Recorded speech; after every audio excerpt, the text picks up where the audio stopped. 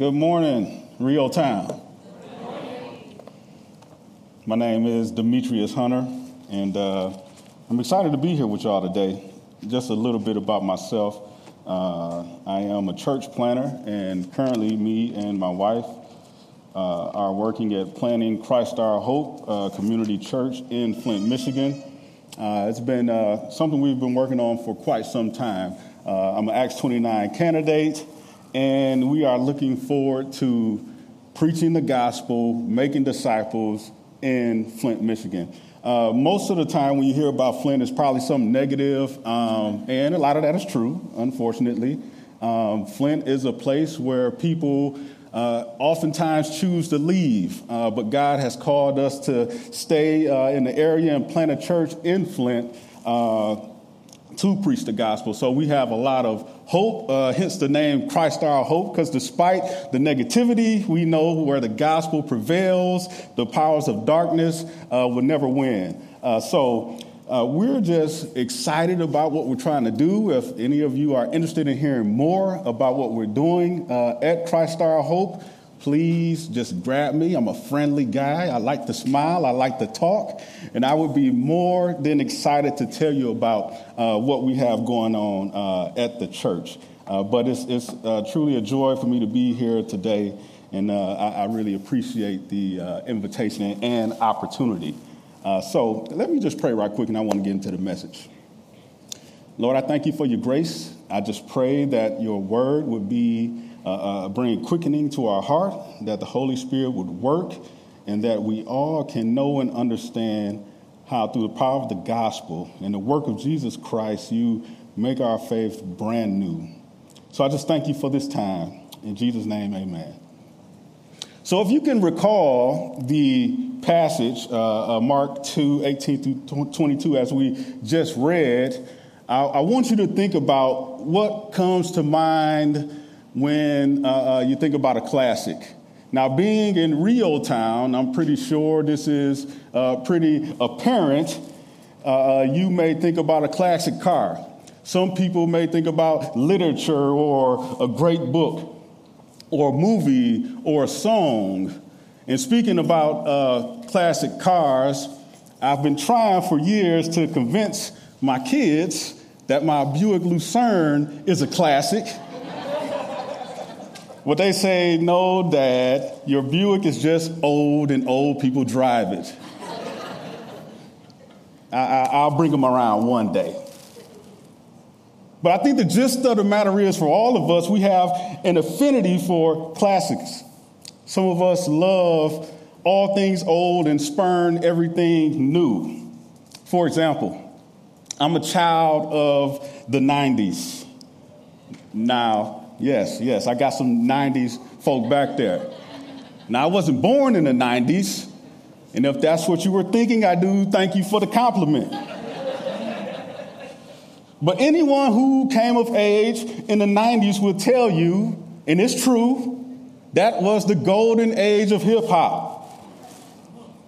So we tend to compare all new variations of hip-hop to what we think is the best. We don't care too much for mumble rap. We just like authentic hip-hop where you can understand what the artist is actually saying. And there's more craft in how the verses are assembled, if that makes sense.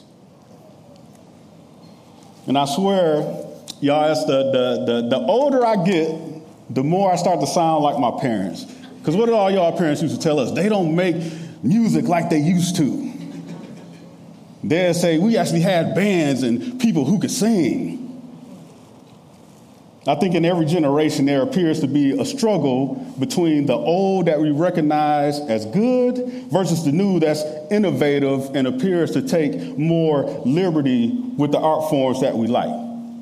Sometimes there are improvements, sometimes there's not, hence mumble rap. Now, I made those previous examples to highlight a similar phenomenon in this passage. We have the Pharisees and John's disciples who are questioning Jesus. Why are they questioning him? It's because he didn't follow the traditions. He didn't appeal to the old way of doing things. Now, of course, y'all, this passage is much more complicated than, say, the Pharisees preferred a Gregorian chant, while Jesus preferred turntables, although he did turn some tables. Some of y'all will get that later. But Jesus here was teaching them his views and trying to replace their old ways of thinking with a new one. And I want to use this passage of scripture to talk about that. When I was studying to put together after reading this passage several times, it almost seemed to me that Mark kind of set this story up right here as a prelude or intro into several ways that Jesus was about to work to change everything. So with this passage as my base, I'm going to kind of soar over this text and go to the end of chapter 3 to demonstrate the revolutionary way Jesus was about to change everything these people had ever seen or known about God. Now, set in the context, Mark has pointed out several miraculous things Jesus has done. He's healed people from various diseases, including leprosy. He's cast out demons. And even in a tongue-in-cheek way, he told the Pharisees that he was God. The consensus of the people was that they had never seen anything like this in their lives.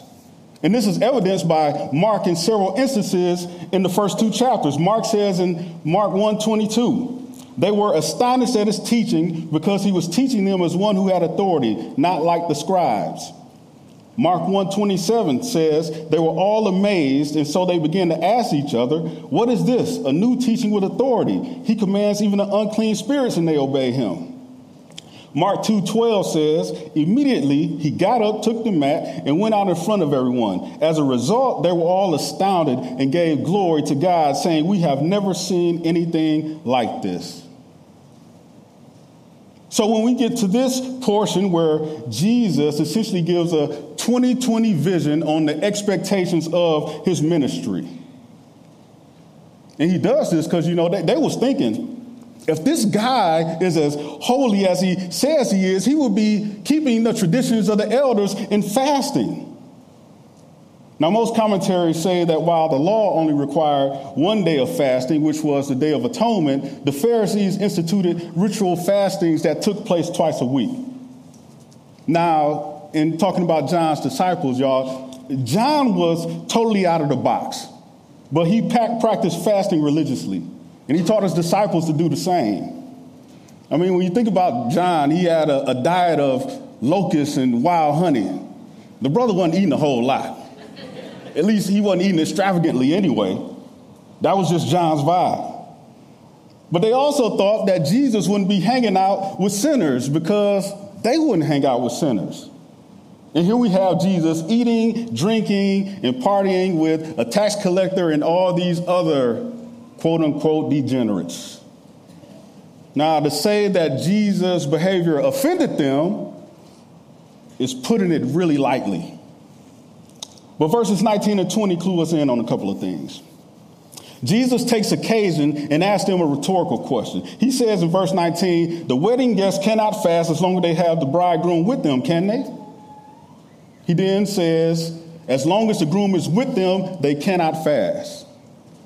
Now, some speculate that he said this because John the Baptist called him the bridegroom, as is written in John 3:29. It says this, he who has the bride is the groom, but the groom's friend who stands by and listens for him rejoices greatly at the groom's voice. So this joy of mine is complete.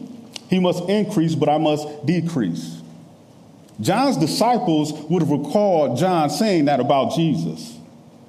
But Jesus speaks this way because in their culture, a wedding lasted a week, and it was a huge celebration. There was feasting and drinking and dancing. It wasn't a time to be sad and not participate in the activities because of fasting. And Jesus himself, in this instance, in this moment, is God walking with his creation. Why would they fast when they should be sharing in his joy? We used to sing a song a long time ago, and the chorus said, when we all get to heaven, what a day of rejoicing that will be. when we all see Jesus, we will shout and sing the victory. Now, I wasn't going to sing that because it would be more shouting. And, of course, y'all wouldn't think it was any victory after I got done. But there won't be a sad eye at the marriage supper of the Lamb. It's going to be a joyous occasion. There's going to be no need to fast, but we will feast and celebrate with our Lord. In verse 20, Jesus said there will be a time to fast, and that is when the bridegroom, speaking of himself, will be taken away. Now, this points towards the cross, because for the disciples, the bridegroom would be taken away, and then there would be a time to fast. And throughout the Gospels, Jesus drops clues about this that point to his death. And it's also because of his sacrifice that we'll all get to celebrate when we get to see him. The bridegroom gave himself for his bride so that our sins could be forgiven and we could be with him forever in glory and great joy. When Jesus is with us, y'all, his joy becomes our strength. There'll be no more need to fast in order to draw near to him. Next, in verses 21 through 22, Jesus transitions into parable mode, challenging the Pharisees and even John's disciples about the peril of trying to mix Jesus' new way of spirituality with their traditional practices. You see, Jesus came to show humanity what true worship was. And Israel could never get it. And God had always planned that he would come down and demonstrate his ways to us himself. With the Israelites, for example, their old way of thinking would say that Matthew, as a tax collector for Rome, was unworthy of fellowship because he was a public disgrace.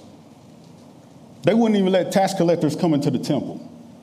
The Israelites considered them traitors, and it was regarded as shameful to be a tax collector. And now here we have Jesus celebrating with a tax collector and various other people whom the Pharisees deemed as untouchable. They practically thought about tax collectors and other sinners like lepers. But Jesus welcomes those who are rejected. And this invitation is open to all, not just to those who appear to be righteous. For them, this was a new way of thinking. The commentary I use says this: an attempt to bind the newness of the gospel to the old religion of Judaism is as futile as trying to patch an old garment with a new unshrunk piece of cloth. When a new piece becomes wet, it will shrink, pull away from the old, and make a larger hole. It is equally disastrous to pour new, not fully fermented wine in old wineskins. Inevitably, as the new wine ferments or expands, it will burst. The skins in both the wine and the wineskins will be ruined. Salvation available through Jesus was not to be mixed with the old Judaistic system.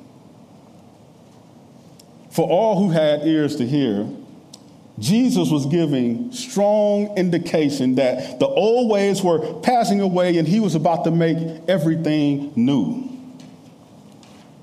To some, Jesus was saying, get rid of your old ways of practicing religion and follow me. He was saying, get rid of your old ways of devaluing people and follow me.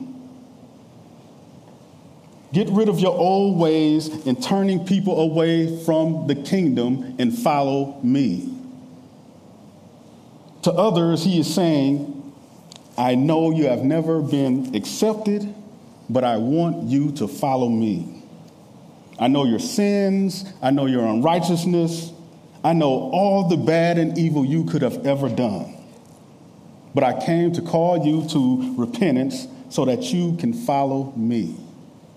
I died for your sins so you could follow me.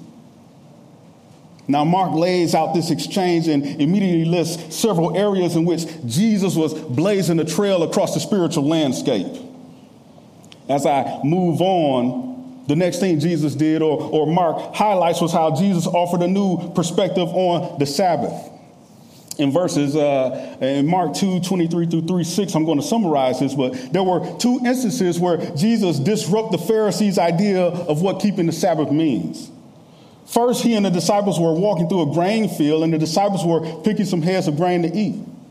Now, picking food off of someone's crops like this was totally permissible. It was like a social safety net. If you read the book of Ruth, it gives a very good description of this practice. But the Pharisees forbade doing this on the Sabbath. Even though the disciples were hungry, the Pharisees would still forbid them to do what was right or necessary to feed themselves. Now, you have to wonder, what was they doing there in the first place? Mark doesn't tell us, but Jesus nevertheless instinctively tells them how David ate the showbread in the temple, which was holy, when he and his man were hungry. He makes it a point to say that he was the Lord of the Sabbath, and it was made for man and not man for it. The Sabbath, although instituted to worship God and rest, it was not meant to be a burden. We all enjoy our beds, right? I think I should get a hearty amen. Some of us wanted to stay in the bed this morning. But if you can't get out the bed to meet the other needs in your life, soon that bed can start to feel like a prison. Why do you think your kids don't like to take naps? They don't like the bed like that. But we see how Jesus institutes a new way of thinking about this. We're not in bondage to the Sabbath. The Sabbath was made for us to worship God and get the rest that we need and trust in him. Next, there's a man in the synagogue on the Sabbath with a shriveled hand. And when you look at the text in chapter 3, verse 2, it says again, they were watching closely to see if he would heal the blind man on the Sabbath. Now, they was always watching Jesus. If this was our day and age, the Pharisees would have been lurking on Jesus' timeline. Always trying to see what he's doing with nothing good to say about it. And even thinking about this situation, y'all, how foul do you have to be to not even want somebody to be healed on the Sabbath?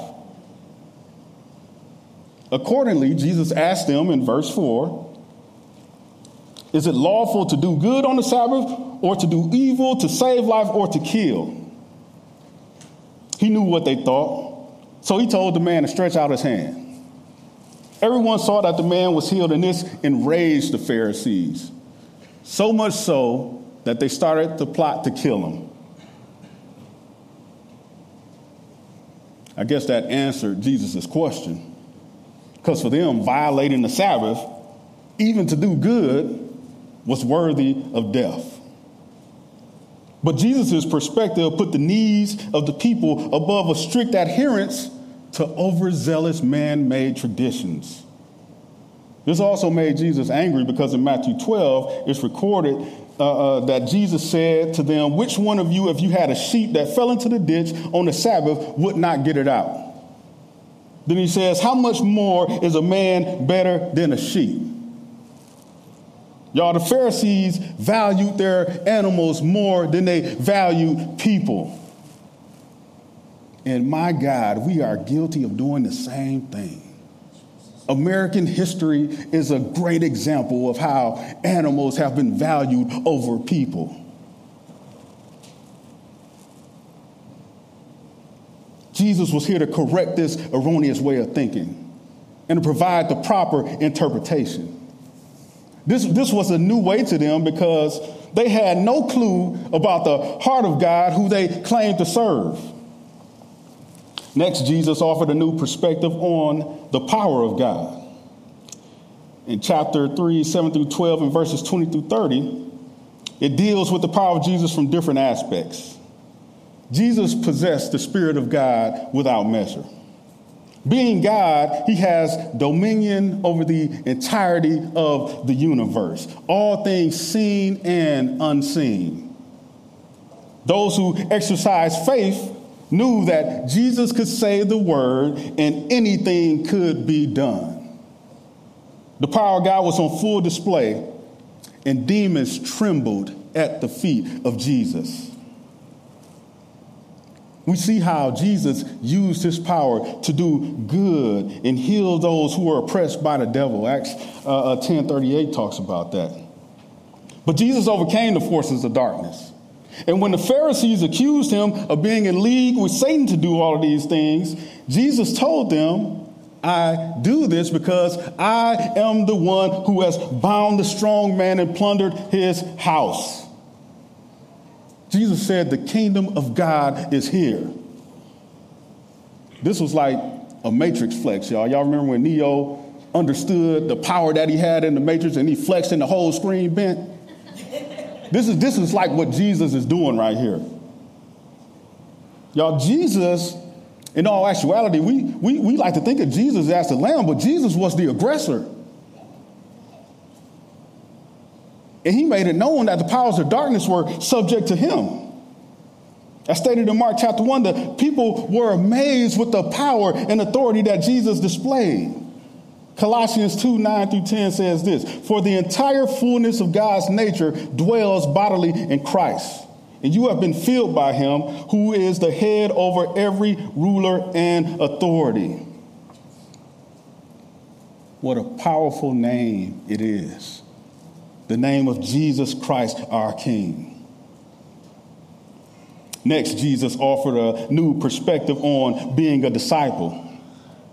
Mark 3:13-15 says this. Jesus went up the mountain and summoned those he wanted, and they came to him. He appointed 12, whom he also named apostles, to be with him, to send them out to preach and to have authority to drive out demons. Jesus called the 12 apostles to assist him in the work of the ministry. Y'all, everywhere Jesus went, it was pandemonium. Now I'm aging myself, but if y'all recall when Michael Jackson went anywhere, how people would be fainting and falling out and filling up the streets. Y'all, Michael Jackson ain't had nothing on Jesus. You think, when you think about him appointing the disciples, you want to say, okay, what's so different about this? The first thing is, Tony Powell pointed out last week, I listened to his message at the Westside venue. He pointed out that Jesus chose his disciples. They did not choose him. That was unique because in their day, aspiring disciples sought out their teacher. It wasn't the other way around. And this is an indicator of how God works. Y'all, God is always the initiator. Next thing is, Jesus brought together this group of people who, under normal circumstances, would oppose one another. We could tend to skip over the background of the disciples, but they were from different areas, different occupations, and they had different ideologies. Now, this is a little bit of hyperbole, so allow me some space. But, y'all, essentially, Jesus calling the disciples was like him calling Republicans and Democrats, Black Lives Matter, Libertarians, Antifa, Oath Keepers, and throw in Bernie Madoff. He called all these people to follow him. All these people had all their own ideas of what the coming kingdom should look like. But Jesus was going to teach them a different way. He was going to teach them his way. And he would get all these people on message, and that message was the gospel of the kingdom. And you know what? I'm hopeful. Because despite all the division that we see on our social media feeds today, y'all, Jesus is still doing this. Lastly, in verses 31-35, Jesus offers a new perspective on relationships. Mark 3:31-35 says this.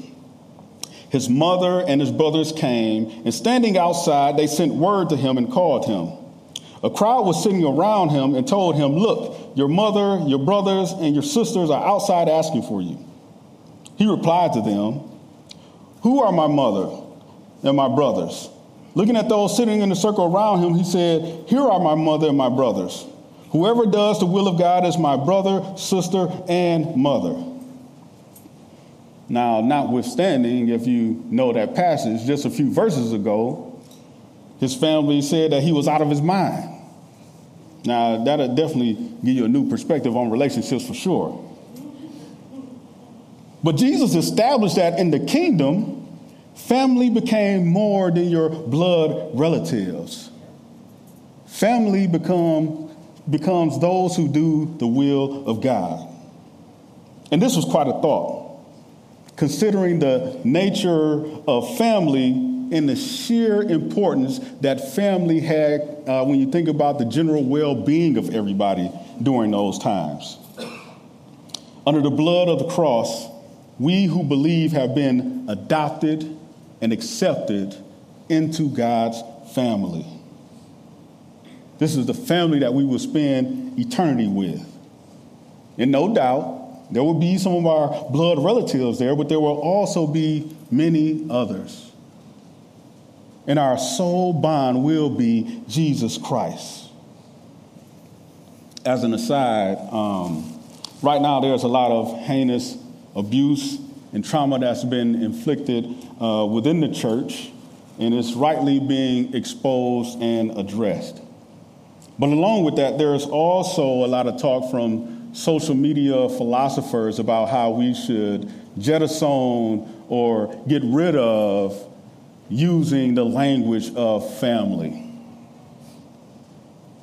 But it's a biblical language. I think we can faithfully address the problem without throwing the baby out with the bathwater. However, y'all, regardless of what we see, in Christ, we have a supernatural relationship and fellowship with one another as we worship God, commune with the Holy Spirit, and walk in the light. Y'all, who could set the world on such a different course other than Jesus Christ? As I close, there's several things I want us all to consider from this passage. First thing is, have we come to realize the newness of life provided in Christ? Y'all, Christ provides a new way of living and being that's totally foreign to what many associate as true life. The next thing is, are we trying to hold on to ways that are not compatible with the kingdom of God? Y'all, we can't combine the teaching of Jesus with anything else. As I stated earlier in the text, Jesus pretty much says it's a sure recipe for disaster. And lastly, what areas in your life is Jesus seeking to introduce a revolutionary display of his power? Is it freedom from tradition or sin? Is it a call to follow him as a dedicated disciple? Is it a call to walk in unity with your brothers and sisters in Christ, despite your differences? Or is it a call to allow him to wipe away your sin and the tears you've shed because you've never felt seen by God or his people? Now, the gospel is our invitation to union with Jesus. When we accept him as our Savior, when we believe that because of his sacrifice our sins are forgiven, we then await the day that Jesus, the bridegroom, will return for his bride, and there will be gladness and great joy. Revelations 21, 3-5 says this. I'm going to close with this passage. It says, "Then I heard a loud voice from the throne. Look, God's dwelling place is with humanity, and he will live with them. They will be his peoples, and God himself will be with them and will be their God. He will wipe away every tear from their eyes. Death will be no more. Grief Crying and pain will be no more because the previous things have passed away. Looking at verse 5 especially, it says, then the one seated on the throne says, look, I am making everything new. This passage was a prelude to Jesus' promise that he is going to fulfill. Amen? Let us pray. Lord, I thank you for your word. I thank you for your encouragement. I thank you for the hope that you give us in Jesus Christ. And I just pray, Lord, that your spirit would work on our hearts, that you would bring godly conviction, that we could boldly come to your throne of grace as the power of your blood and the cross of Christ makes it so. I pray that you would exalt yourselves as the King of our hearts, and may we forward the kingdom, Lord, as you work within us. In Jesus' name, amen.